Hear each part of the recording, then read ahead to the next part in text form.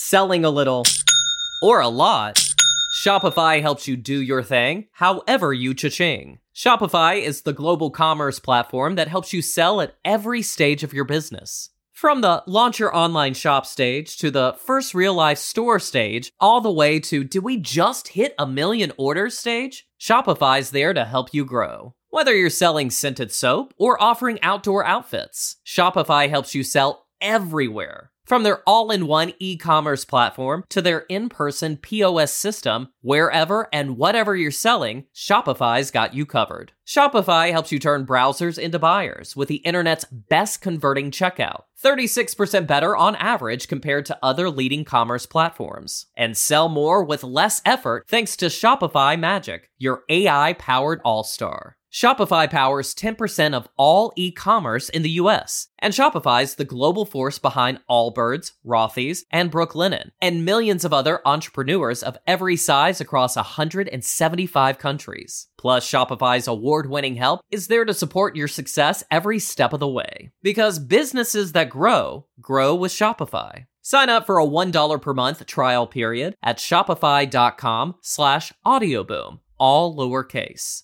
Go to shopify.com/audioboom now to grow your business no matter what stage you're in. Shopify.com/audioboom. Previously on Truth and Justice. On November 22nd, Royster received a phone call from a Miss Judy Gonzalez, affectionately known by her family as Aunt Mama Judy. Gonzalez stated that on the day of the murder, she saw 3 black males and 1 white male dragging Kiao from a white and gray Camaro Z-28. Both Judy and Jesse swore out affidavits for Royster. We don't have a copy of Judy's affidavit. Sadly, she passed away before the trial, so her affidavit was never admitted. Royster spent the better part of 2 years attempting to expand on the information that these two gave him. We also find out that Jesse James Swindell's mother did in fact confirm to Royster that Jesse had told her about the incident on the day it occurred. She told Royster that she had advised Judy to call the police, and she has no idea why she waited so long to do so. In one of Royster's notes dated December 4th, 1991, he says, quote, "It is believed by this detective that Miss Gonzalez did witness this offense. The only thing necessary for evil to prevail is that good men and women do nothing. I am simply a mouthpiece for good men and women around the world who want to make a difference." The engagement and the involvement of ordinary people is what is going to change our criminal justice system. Many have tried and failed, but the only difference between them and me is I'm bringing an army with me. This is Truth and Justice. Welcome back to Truth and Justice. We are now 2 months into the Kiao Gove and Jesse Eldridge case. At the very least, I think that we can all agree that there is zero evidence indicating that Jesse committed this murder. And for those of you who listened to this week's Friday follow-up, you heard that the overwhelming majority of our audience is convinced of Jesse's innocence, with a small portion who are still on the fence and holding to not guilty, but not necessarily innocent. As I've said many times, it's extremely difficult to prove that something didn't happen. Once you've been accused of a crime, suddenly you become burdened with the task of proving why it couldn't have been you. This is exactly why the burden of proof in a criminal court case is supposed to fall on the prosecutor. We are all supposed to be innocent until proven guilty. It is the prosecutor's job to prove your guilt. It is not your burden to prove that you are innocent. But we all know that that is a standard that looks good on paper, but in reality, in the eyes of most people, being arrested means that you're already guilty. In Jesse's case, proving his innocence becomes an even more difficult task when he was asked to recount his movements on a morning 3 years gone by. Luckily, in his case, we have some circumstances that help to solidify Jesse's alibi. Jesse and Tammy only lived together in Troy's apartment for a short time, 3 months to be exact. During that time, Tammy got pregnant. This narrows the window of time for Tammy to remember that morning. Furthermore, she had just found out she was pregnant shortly before the murder. Tammy was only about 6 weeks in on the night that they all attended the party at the apartment complex. So that leaves us with Tammy remembering the one night that they attended a planned party at the complex within weeks of her finding out that she was pregnant. The party itself is also a big help. It wasn't a normal night. It was a planned event. The type of event that you remember by the date. I still to this day remember that on October 15th, 2005, I hosted a housewarming party at my newly purchased home. The date sticks out because I planned it for weeks. Furthermore, we have the fact that the next morning, Jesse read about the murder in the paper. The murder occurred just a block away the morning before. This would no doubt generate some discussion about what was going on that morning. The bottom line is that Tammy has anchors that have helped her remember that particular morning. And so did Shauna when she said Jesse left without Troy that day. Unfortunately, Judge Warder never got the opportunity to hear either of their testimonies. And that leaves us where we stand today. Jesse is locked away in prison for a crime that he didn't commit. And we're tasked with finding the evidence that will set him free.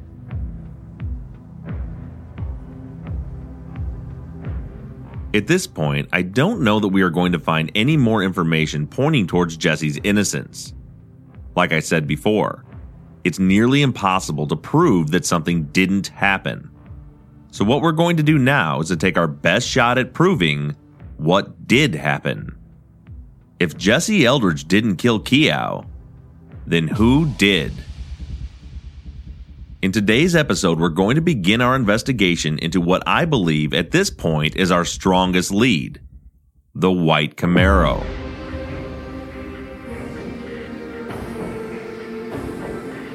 The investigation into the white Camaro began with Jesse James Swindell and Judy Gonzalez's affidavits. As a quick refresher, supposedly on the morning of July 25th, 1991, Jesse and Judy were driving around Spruce High School looking for Jesse's cousin, Ronnie Blackwell. While driving around the block, Judy and Jesse allegedly witnessed a group of men dragging a woman into a car. According to Royster's notes, Judy's sister, and that's Jesse's mother, confirmed to him that Judy and Jesse had told her about what they witnessed the day it happened. However, they did not come forward to the police until November of 91, 4 months after the murder. To refresh your memories, Jesse James Swindell's affidavit reads as follows. I am giving this statement to Detective K.W. Royster, who has identified himself to me as a Dallas police officer and who is writing this statement for me. I was with my Aunt Mama Judy, who was driving a pickup truck. We were looking for Ronnie, my cousin. As we were coming from September Street to Grady, we saw 4 people dragging a woman to a white Z-28 Camaro. The car had Z-28 on the side. There were 3 black guys and 1 white guy. I saw them carry her and put her into the car.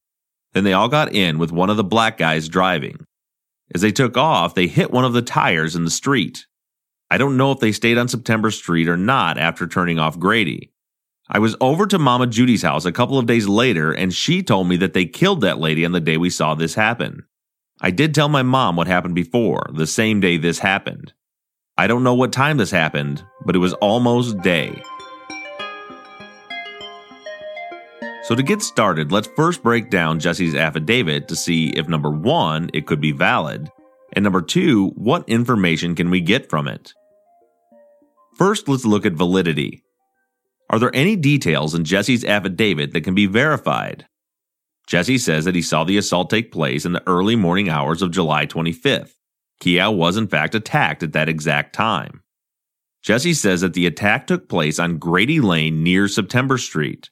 This is the exact location that I have identified as the only logical place for a premeditated attack to have taken place. If we look at the entire walking path around Spruce High, there is only one 50-yard stretch of road that is secluded from sight. That stretch is Grady Lane between Apache and September. The exact location where Jesse James claims to have seen the attack take place. Another important point in Jesse's affidavit is this. Jesse says, quote, as they took off, they hit one of the tires in the street. This confused me at first. The affidavit is handwritten and a little difficult to read. I thought that maybe I was reading it wrong. Hit one of the tires didn't make sense to me. That is until I received my open records request from the Dallas DA's office. In that request, I was sent a few crime scene photos. I sort of discarded the photos at first. As a private citizen, I'm not entitled to receive any photos that depict the victim, or basically any photos that show any blood. So included in my request were 4 photos of the scene, just shots of the surrounding area and the street. Again, at first, these pictures seemed to have no value. That is until I went back and reread the affidavit. Suddenly, those photos became much more relevant. In the crime scene photos provided to me, I saw what Jesse James Swindell was talking about. One of the pictures was taken from the middle of September Street, directly in front of where Keow's body was found, and facing north, towards Grady Lane. And scattered along September Road were 4 tires. 3 of the tires are off to the side of the road, but one is right in the middle of the street, right at the intersection of September and Grady, directly in the path of travel of a car speeding away, driven by a panicked driver. Let's not forget that when Jesse swore out his affidavit, 4 months had passed by. How likely is it that that tire was still sitting in the middle of the street 4 months later, after school was in session and the grounds were patrolled daily by the school maintenance team? My thoughts? Not likely at all. All things considered, I think that there are definite indications of truth in Swindell's affidavit. If he was making this story up, at 12 years old, he was certainly able to include details that would be nearly impossible to make up. Unless he was actually there.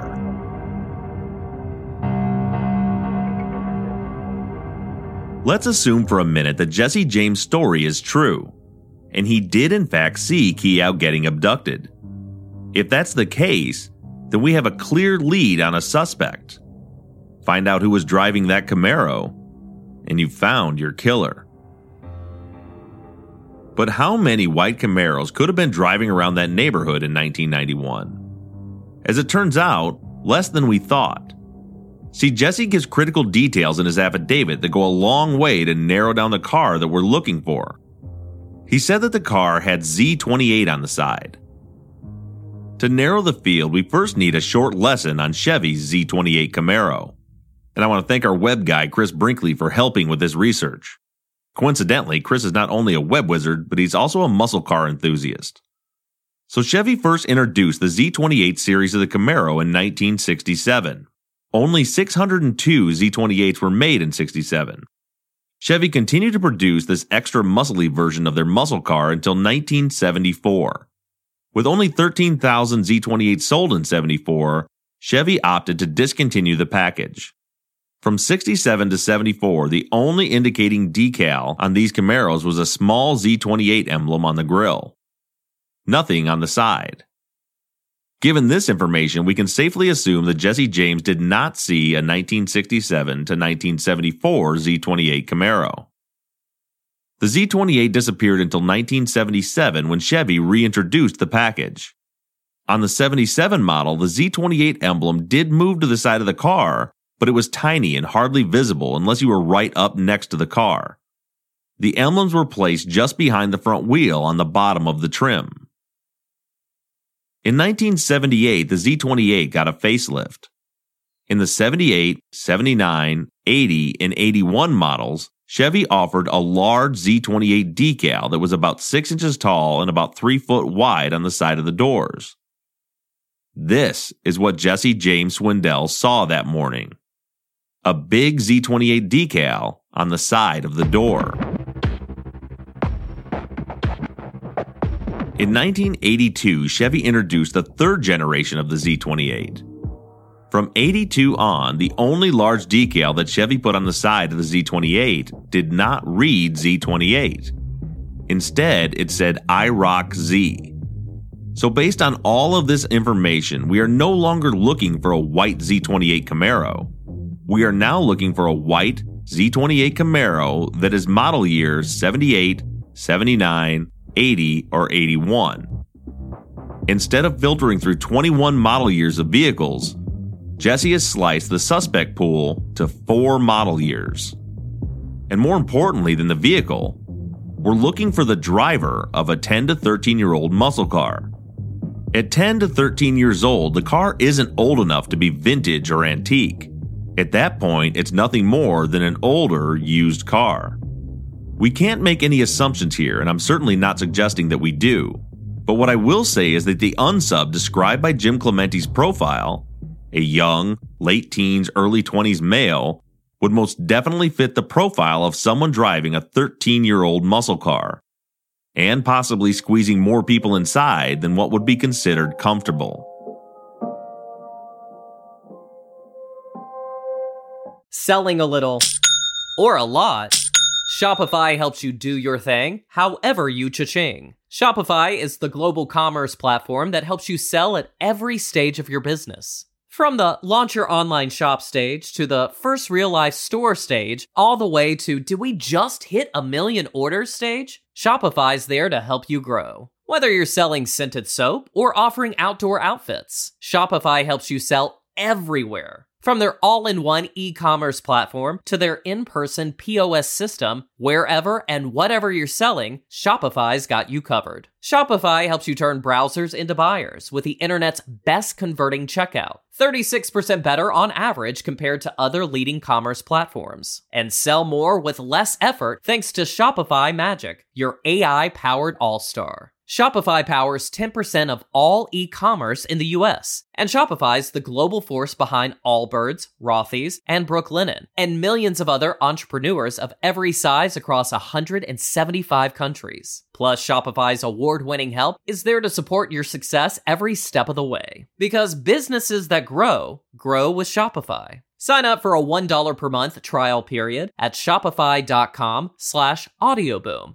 all lowercase. Go to shopify.com/audioboom now to grow your business no matter what stage you're in. Shopify.com/audioboom. With the Lucky Land Slots, you can get lucky just about anywhere. This is your captain speaking. We've got clear runway and the weather's fine, but we're just going to circle up here a while and get lucky. No, nothing like that. It's just these cash prizes add up quick. So I suggest you sit back, keep your tray table upright, and start getting lucky. Play for free at LuckyLandSlots.com. Are you feeling lucky? No purchase necessary. Void where prohibited by law. 18 plus terms and conditions apply. See website for details.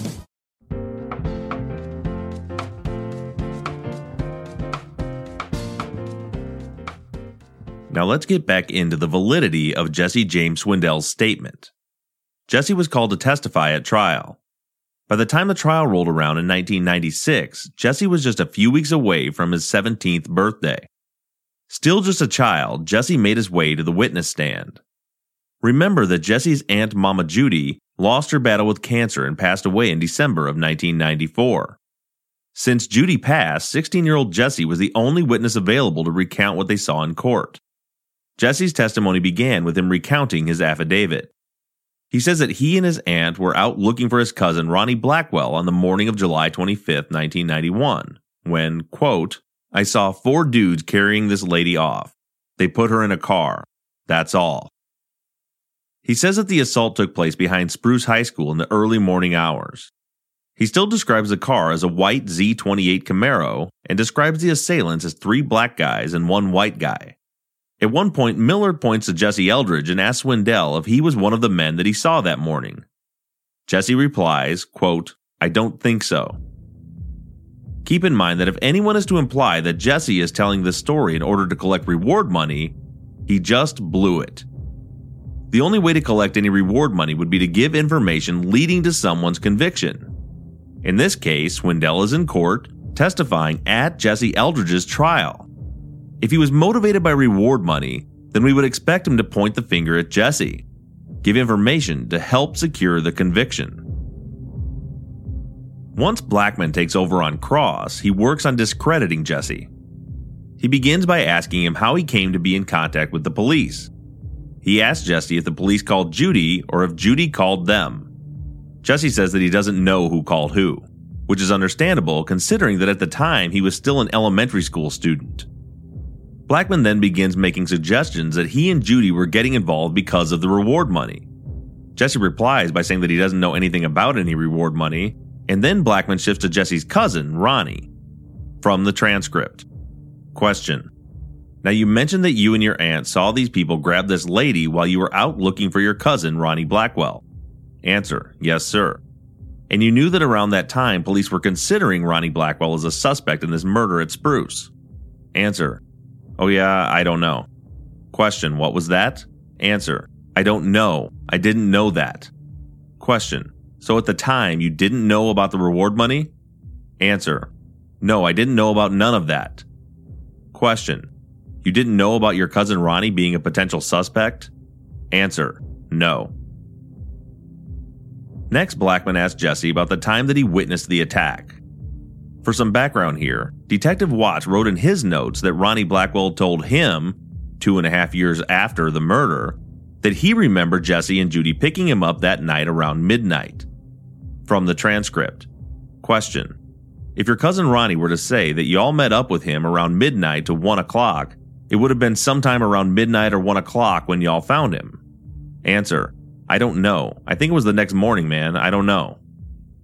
Both Jesse and Mama Judy stated in their affidavits that they witnessed the attack in the early morning hours. In Jesse's affidavit, he stated that it was, quote, almost day. At trial, when asked, he says that he remembered it being, quote, in between light and dark out. Also, the reason that Judy and Jesse thought what they had witnessed was significant was because the next day, Judy found out from the news that a woman was killed in that neighborhood around the same time when they witnessed the attack. I think that it's extremely unlikely that the next day, Judy would confuse 7:30 a.m. with midnight the night before. However, when we get into Watt's notes, you'll see that Ronnie Blackwell's recollection, 2.5 years later, seemed more credible to him.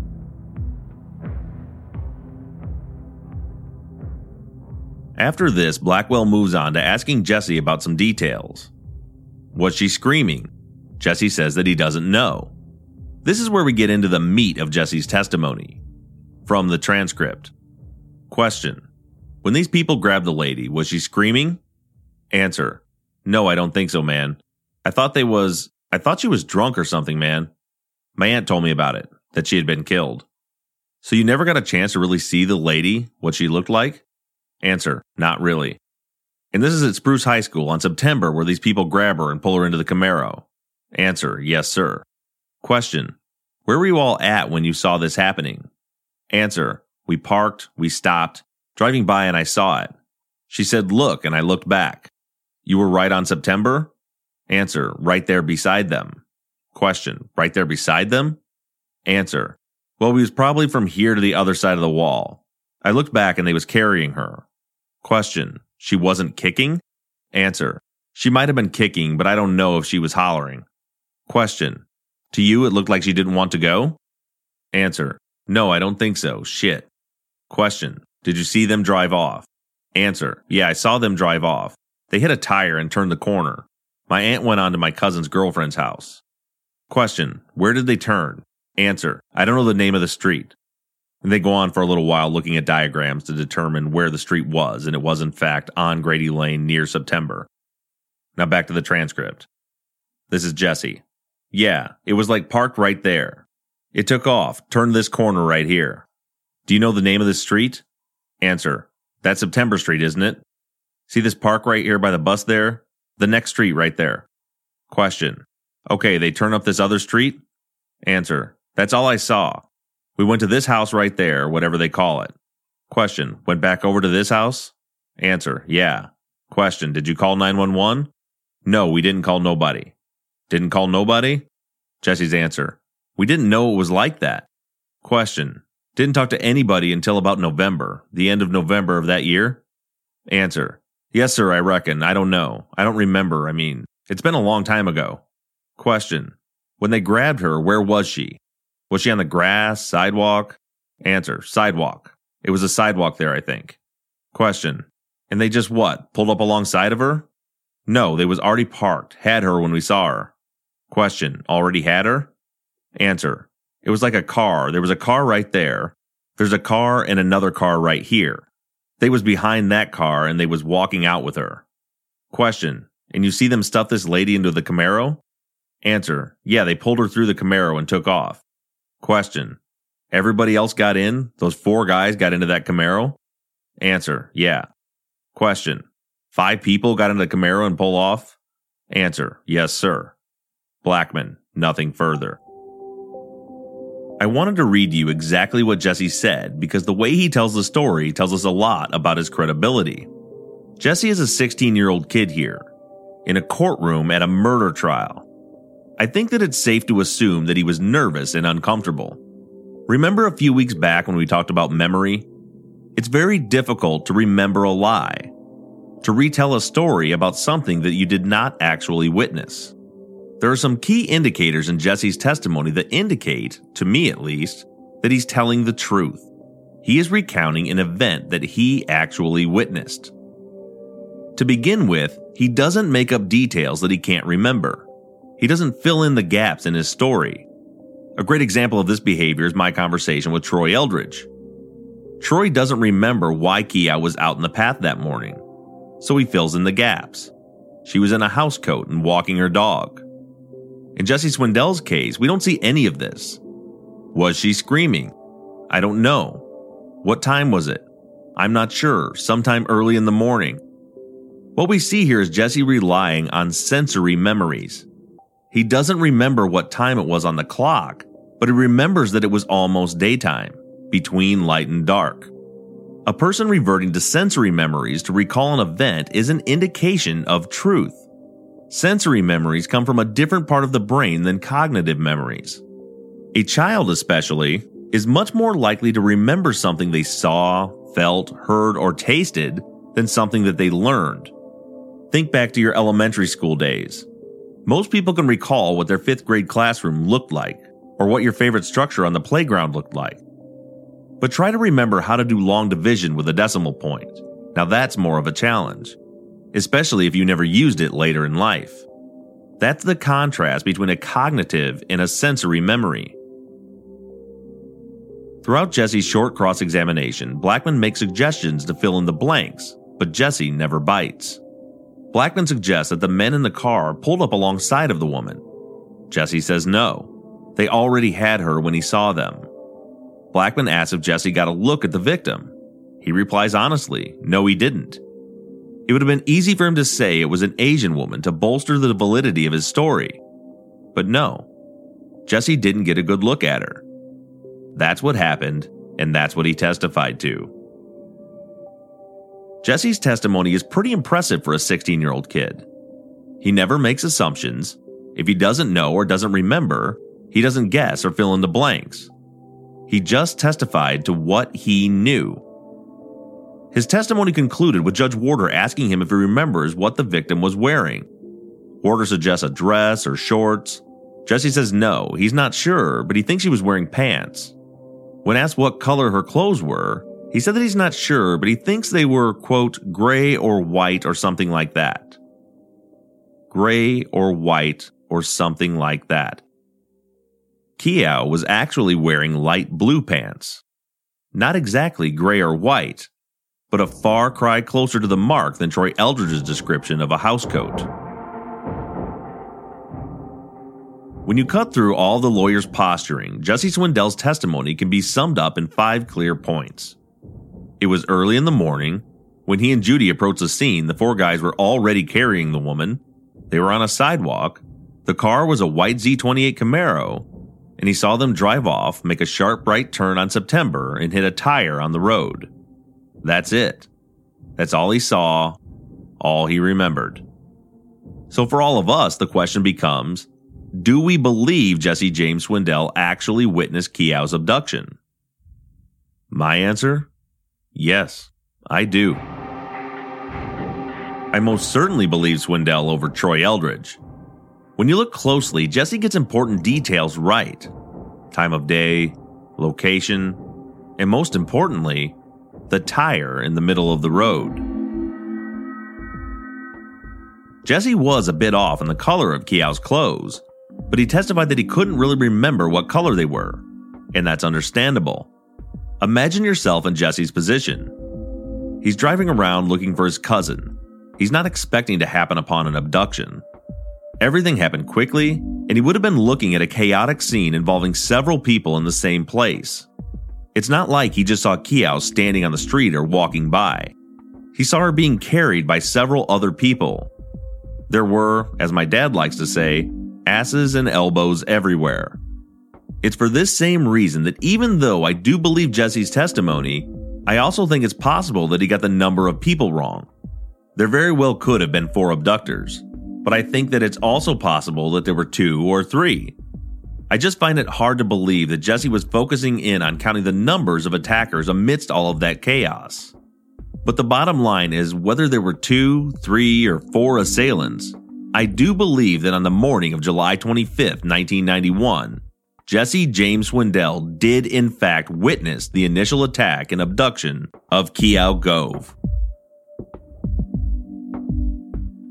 Selling a little or a lot, Shopify helps you do your thing, however you cha-ching. Shopify is the global commerce platform that helps you sell at every stage of your business. From the launch your online shop stage to the first real-life store stage, all the way to did we just hit 1 million orders stage? Shopify's there to help you grow. Whether you're selling scented soap or offering outdoor outfits, Shopify helps you sell everywhere. From their all-in-one e-commerce platform to their in-person POS system, wherever and whatever you're selling, Shopify's got you covered. Shopify helps you turn browsers into buyers with the internet's best converting checkout, 36% better on average compared to other leading commerce platforms. And sell more with less effort thanks to Shopify Magic, your AI-powered all-star. Shopify powers 10% of all e-commerce in the US, and Shopify's the global force behind Allbirds, Rothy's, and Brooklinen, and millions of other entrepreneurs of every size across 175 countries. Plus, Shopify's award-winning help is there to support your success every step of the way. Because businesses that grow with Shopify. Sign up for a $1 per month trial period at shopify.com/audioboom, all lowercase.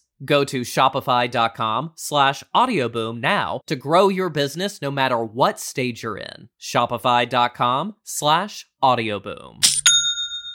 Judy was boring. Hello. Then Judy discovered ChumbaCasino.com. It's my little escape. Now Judy's the life of the party. Oh, baby, mama's bringing home the bacon. Whoa, take it easy, Judy. The Chumba life is for everybody. So go to ChumbaCasino.com and play over 100 casino-style games. Join today and play for free for your chance to redeem some serious prizes. ChumbaCasino.com. No purchase necessary. Void where prohibited by law. 18+ terms and conditions apply. See website for details. Moving forward, let's take a hard look into what Detective Watts might have missed throughout the course of his investigation. Watts took over in 1993. When he picked up the case, he started right where Royster left off, with 2 strong leads, Kenneth Ray Williams and the white Camaro. We'll get into Watts' investigation into Williams in another episode, but for now, let's see what Watts was up to in the early stages of his investigation.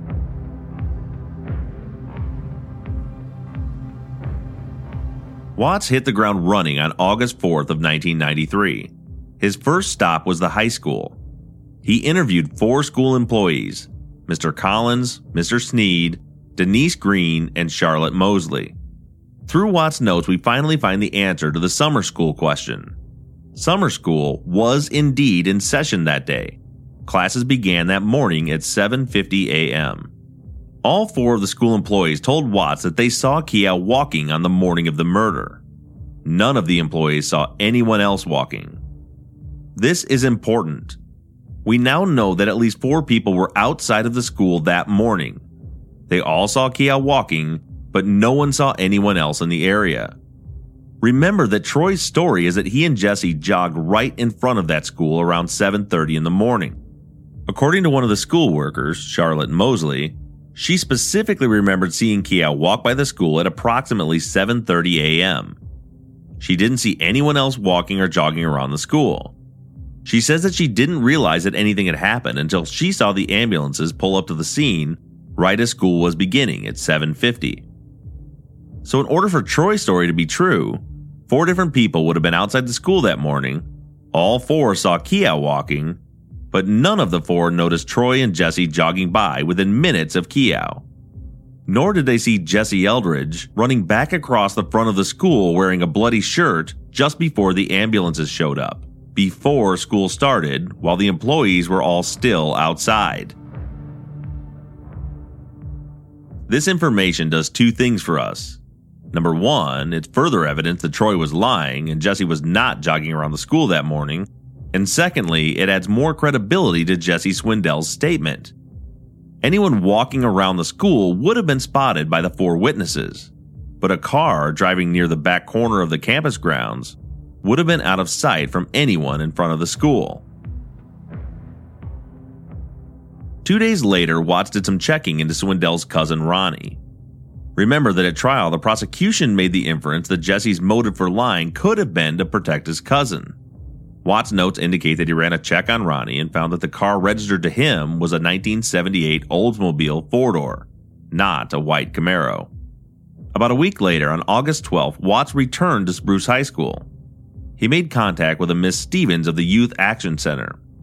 Stevens directed Watts to speak with a former student to try to track down who might have been driving the white Camaro. The ex-student, who is unnamed in this report, told Watts that a kid named Jesse, a black male, drove a white Z-28 with a red stripe on the side saying Z-28, and a kid named Chris who was driving a light gray Z-28. The student told Watts that he would check in his yearbook to figure out the last names. This is the last we ever hear from the former student or anything about Jesse or Chris.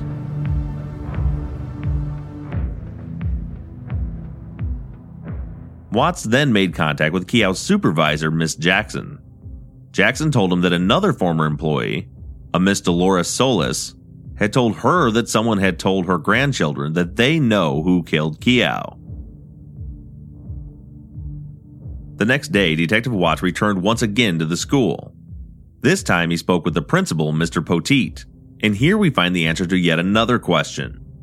How did Poteet identify Kiao? Well, the answer is that he got to the scene before the paramedics transported her. In this note from August 13th, Poteet describes blood and bubbles spurting out from Kiao's ribs while the medics were loading her into the ambulance.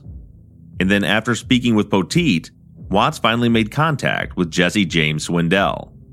2 years had gone by and Jesse was 14 years old at this point. Watts' notes read as follows. I questioned him just briefly, and he was unsure about how many or what race the persons were he had observed. He finally said that the group was mostly white males. He did seem certain about the vehicle he had seen, a white Z-28. The vehicle had large letters on the bottom of the body stating Z-28. He said that his aunt thought the vehicle was gray, but he was sure that it was white. He said that the vehicle took off real fast and spun out and hit some water or a tire laying in the road. He agreed to meet with me at 10 a.m. on the 14th. His older brother, unknown name, slipped and said, quote, Mama Judy had told Jesse that they were going to get the reward money and share it. This is the first instance where we start to see Watts dismissing Jesse's statement. Supposedly, while Jesse was talking to the detective, Jesse's older brother just blurted out that Judy wanted the reward money. As a point of reference here, Mama Judy may very well have wanted to collect the reward money, but that doesn't necessarily mean she's lying. The reason Crime Stoppers exists is because oftentimes people are reluctant to get involved in criminal investigations. But sometimes money is enough incentive to get people talking. It happens all the time. If the only reason that people call Crime Stoppers is to lie in order to get a reward, then police departments would have no use for it. Personally, I think it's likely that Judy Gonzalez did know about the reward, and I think it's also likely that the reward was the trigger for her to finally come forward. Assuming for a minute that that's true, let's examine what the scenario would look like if Judy is lying. Put yourself in the position of the person who hears that there is a reward out there for anyone who provides information that leads to the conviction of the person responsible for a murder. If Judy just made the story up, this is what that scenario would look like. She makes up a story about witnessing the abduction. She doesn't tell police that she witnessed the attack at the location that all of the news outlets were reporting the crime occurred. No, that would be too easy. She clementes the scene and determines that the body location must be a secondary crime scene and moves her abduction story to around the corner. Then she tells her made-up story to the police without providing any names or IDing any suspects. No actual information that could lead to the arrest or conviction. Just that she saw some guys dragging some woman into a car. She doesn't even say that it was an Asian woman, just a woman. She says that she thinks she saw a gray car and doesn't give any details. The Z-28 detail came from her nephew Jesse. And speaking of Jesse, he becomes a critical element of her maniacal plan to collect the Crime Stoppers booty. It would be far too easy to make up a story where only you witnessed the murder. Judy adds a plot twist by involving her 12-year-old nephew. She tells police that Jesse James was with her. That way she gets to rely on a 5th grader to get the story straight and keep it straight. This turned out to be a terrible idea because Jesse tells police that the car wasn't gray. It was actually white. He must have been a stubborn little shit.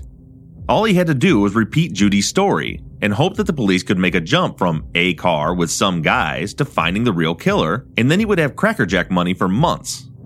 But instead, when Royster sat down with both of them in the same room to write their affidavits, Jesse contradicts Judy right to her face, right in front of her. And then he sticks to his story for 5 years, all the way through the trial. Even after Aunt Mama Judy passes away, and the man on trial had nothing to do with any Camaro, Jesse still holds strong to his story. So let me ask you something. Does that make any sense to you whatsoever? Personally, I think that the idea that Judy and Jesse made up the story to collect reward money is absolutely ridiculous. And considering a narrative where they made up this story in order to protect Ronnie is equally as absurd. At trial, Blackman said that Ronnie was a suspect. And in fact, in a way that's true. Watts did check into Ronnie. He ran that background check on him, and he checked to see what vehicles he had registered in his name. And he even interviewed him at one point, which we'll get to in a minute. But the problem with Blackman's theory is that Ronnie didn't become a suspect until Watts took over in 1993. He was never on Royster's radar back in 1991 when Jesse and Judy wrote their affidavits. In fact, the only reason that Ronnie ever became a suspect was because Jesse and Judy reached out to the police and said that he was missing in the area that morning. So again, looking at a scenario where Judy is making up this story to protect Ronnie, police haven't contacted Ronnie. He is in no way a suspect, so you call the police and make up a story about driving around that morning in the neighborhood where the murder occurred looking for him. Once again, it makes zero sense. I don't want to beat a dead horse here, but when you get beyond the big picture and look at the details, I don't see any scenario where Judy or Jesse James Swindell are lying. There's just no reason or motive for them to make up the story. In my opinion, the only scenario that makes sense is that they did in fact witness Keow's attack. Judy was hesitant to get involved with the police because of Ronnie's previous run-ins with the law. And after 4 months go by, after either realizing that the killer was never caught or because of the reward money, Judy finally decided that she needed to share what she saw with the police.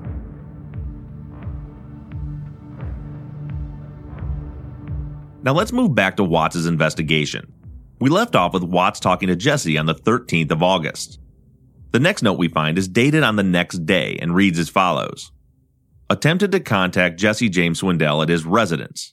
Jesse was still at the hospital with his sister. I did speak to his 2 brothers, and they both told me that Ronnie Blackwell had told them that he knew one of the persons who killed the complainant. They went on to say that Ronnie Blackwell has been arrested this morning by the Garland police for auto theft. I checked with Garland, and this information proved to be correct. Then later that day, contacted Blackwell at Garland PD. He gave me the name of Shane or Sean Quayle, a white male 18 years old approximately. He said that 3 days after the complainant had been killed, a person named James, a white male 19 years old, told him that Quayle and him, James, had made some money and they were going to buy some dope. They were at the apartments next to Spruce when they had the conversation. Blackwell said that he figured that they had killed the complainant because Quayle was driving a white Z-28 with blue writing on the bottom of the vehicle, just as his cousin Jesse had described to him. Blackwell said that after the complainant was killed, Quayle parked the Z-28 in the parking lot of a little store across from the apartment for about a month. Blackwell gave me the following names of persons who run with quail. Number 1 is Chris Parks. He's half black, half white, looks like a Mexican, age 19. The second is Chad Nelms, a white male, 19 years old. Blackwell also said that another person named Sammy, a white male, 19, 6 foot tall, 165 pounds with long brown hair, runs with quail. Here we have a few more leads on the white Camaro. Jesse James was never specific about the color of the Z-28 decal in any of his written statements or testimony. No one ever asked him what color it was. But here, according to Ronnie, Jesse told him that the Z-28 decal was blue. If that's correct, then we can narrow our search for the suspect vehicle down even further. Not only do we possibly know the color of the decal, but based on the research that I've been doing, it appears that Chevy only offered a package that included a white Z-28 with a blue decal on the side for 1 year, 1980. Now, I could be wrong about this, and if you have some information to the contrary, please share it with me. But as of right now, it looks like we are looking for someone who drove a 1980 white Chevy Z-28 Camaro with Z-28 on the side in large blue letters. And according to Ronnie, he knows who drove that car.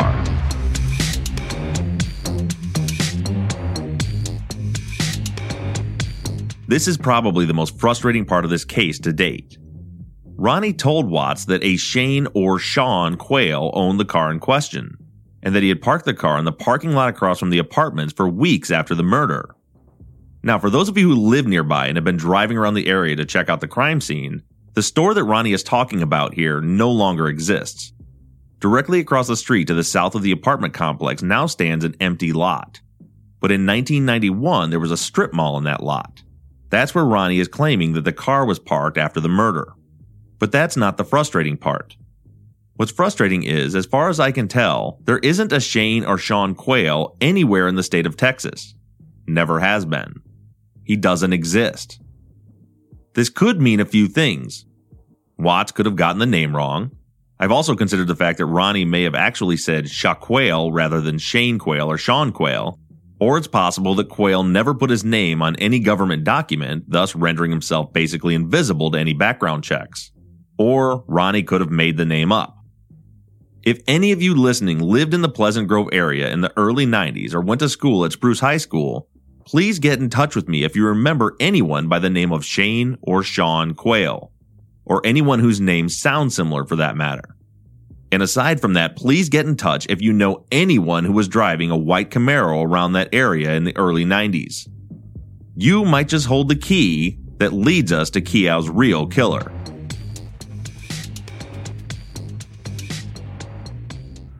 Ronnie did give Watts a couple of names that may lead us to Quayle.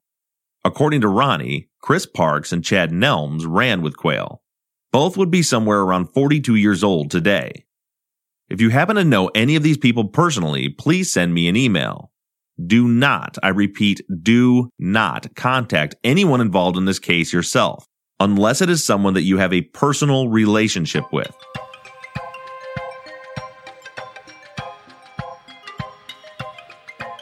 On August 17th, Watts makes his final note about the white Camaro. On that day, he returned to talk to Jesse James and Ronnie together. Watts had Jesse indicate to him on a map where he observed the attack. Jesse pointed to the same place that he had said from the beginning, on Grady Lane between Apache and September. Watts added to the note, quote, which isn't near the location where the body was found. His note goes on to say that Jesse couldn't remember what time he saw the attack, but Ronnie stated that Jesse and Judy picked him up at his friend's house at midnight. And this was good enough for Watts. The next paragraph in his note reads as follows, quote, by what location Jesse said that he observed the Z-28, and the time Ronnie said that he was located by his mother, the information about the Z-28 is not connected to this offense.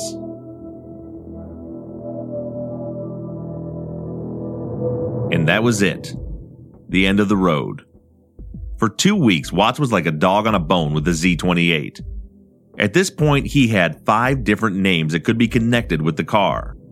He had Ronnie's statement about the car being parked across the street, and both Jesse and Judy swearing they witnessed the attack without any apparent motive to lie. And he just drops it.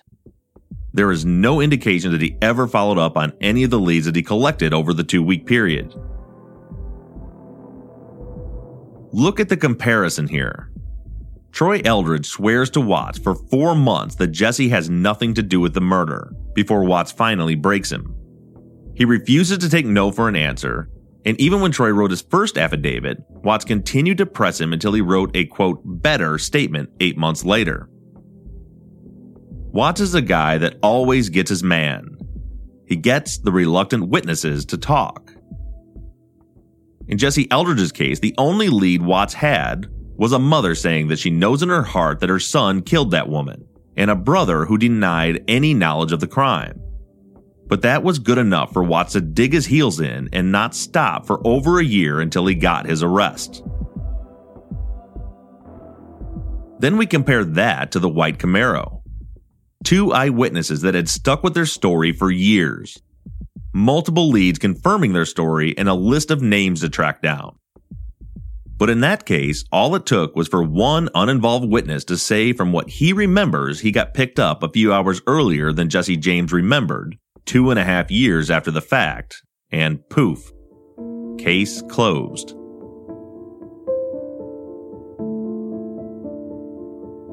So what's the difference between these 2 scenarios?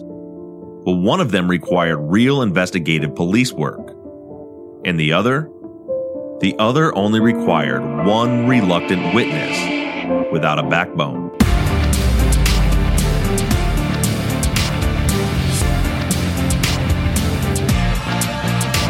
Truth and Justice is a production of New Beginning Incorporated. Our executive producer is Michael Bussing. Our sound engineer is Shane Yoder. All music for this episode was written and scored by PutThemInASong.com. Thank you to Tate Krupa for designing and creating our logo. Thank you to our transcription team, Sarah Mueller, Sarah Hoyt, and Desiree Dunn. And thank you to Chris Brinkley of SylviaConsultants.com for creating and managing our website. Keep sending in your thoughts, theories, and ideas to theories@truthandjusticepod.com. Send us new cases to cases@truthandjusticepod.com. Between now and Wednesday, call in and leave us a voicemail about this episode at 269-224-2833. You can keep in touch by liking the Facebook page or follow us on Twitter @TruthJusticePod. However you do it, stay engaged, stay in touch. But as for now, I'm signing off. I'm Bob Ruff, and this has been Truth and Justice.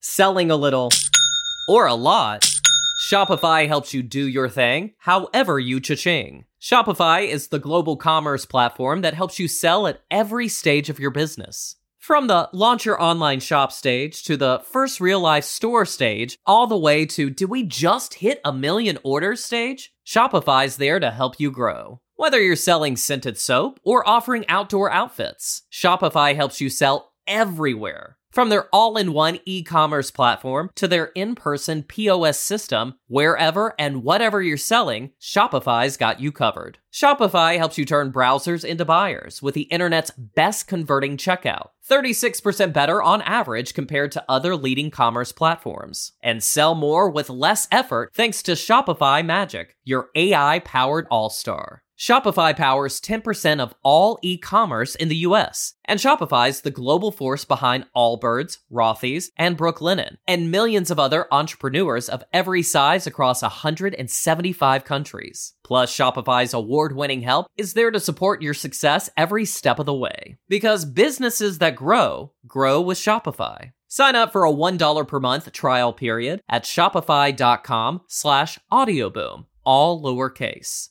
Go to shopify.com/audioboom now to grow your business no matter what stage you're in. Shopify.com/audioboom. Lucky Land Casino, asking people, what's the weirdest place you've gotten lucky? Lucky? In line at the deli, I guess? Aha, in my dentist's office.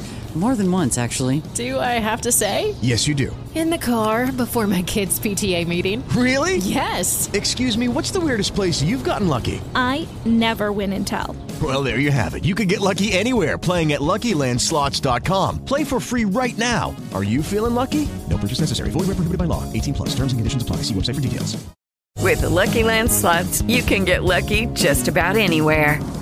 This is your captain speaking. We've got clear runway and the weather's fine, but we're just going to circle up here a while and get lucky. No, nothing like that. It's just these cash prizes add up quick. So I suggest you sit back, keep your tray table upright, and start getting lucky. Play for free at LuckyLandSlots.com. Are you feeling lucky? No purchase necessary. Void where prohibited by law. 18+ terms and conditions apply. See website for details. With LinkedIn Jobs, we tap into a network of more than 1 billion professionals to help you find quality professionals quickly and easily for any role you need. Marketing wizards? Found them. Software engineers? Found. That project manager I could never seem to hire? And found. LinkedIn Jobs quickly matches your roles with candidates with the right skills and experience. In fact, 86% of small businesses get a qualified candidate within 24 hours. Post your first job for free and get started at linkedin.com/spoken. That's linkedin.com/spoken. Terms and conditions apply.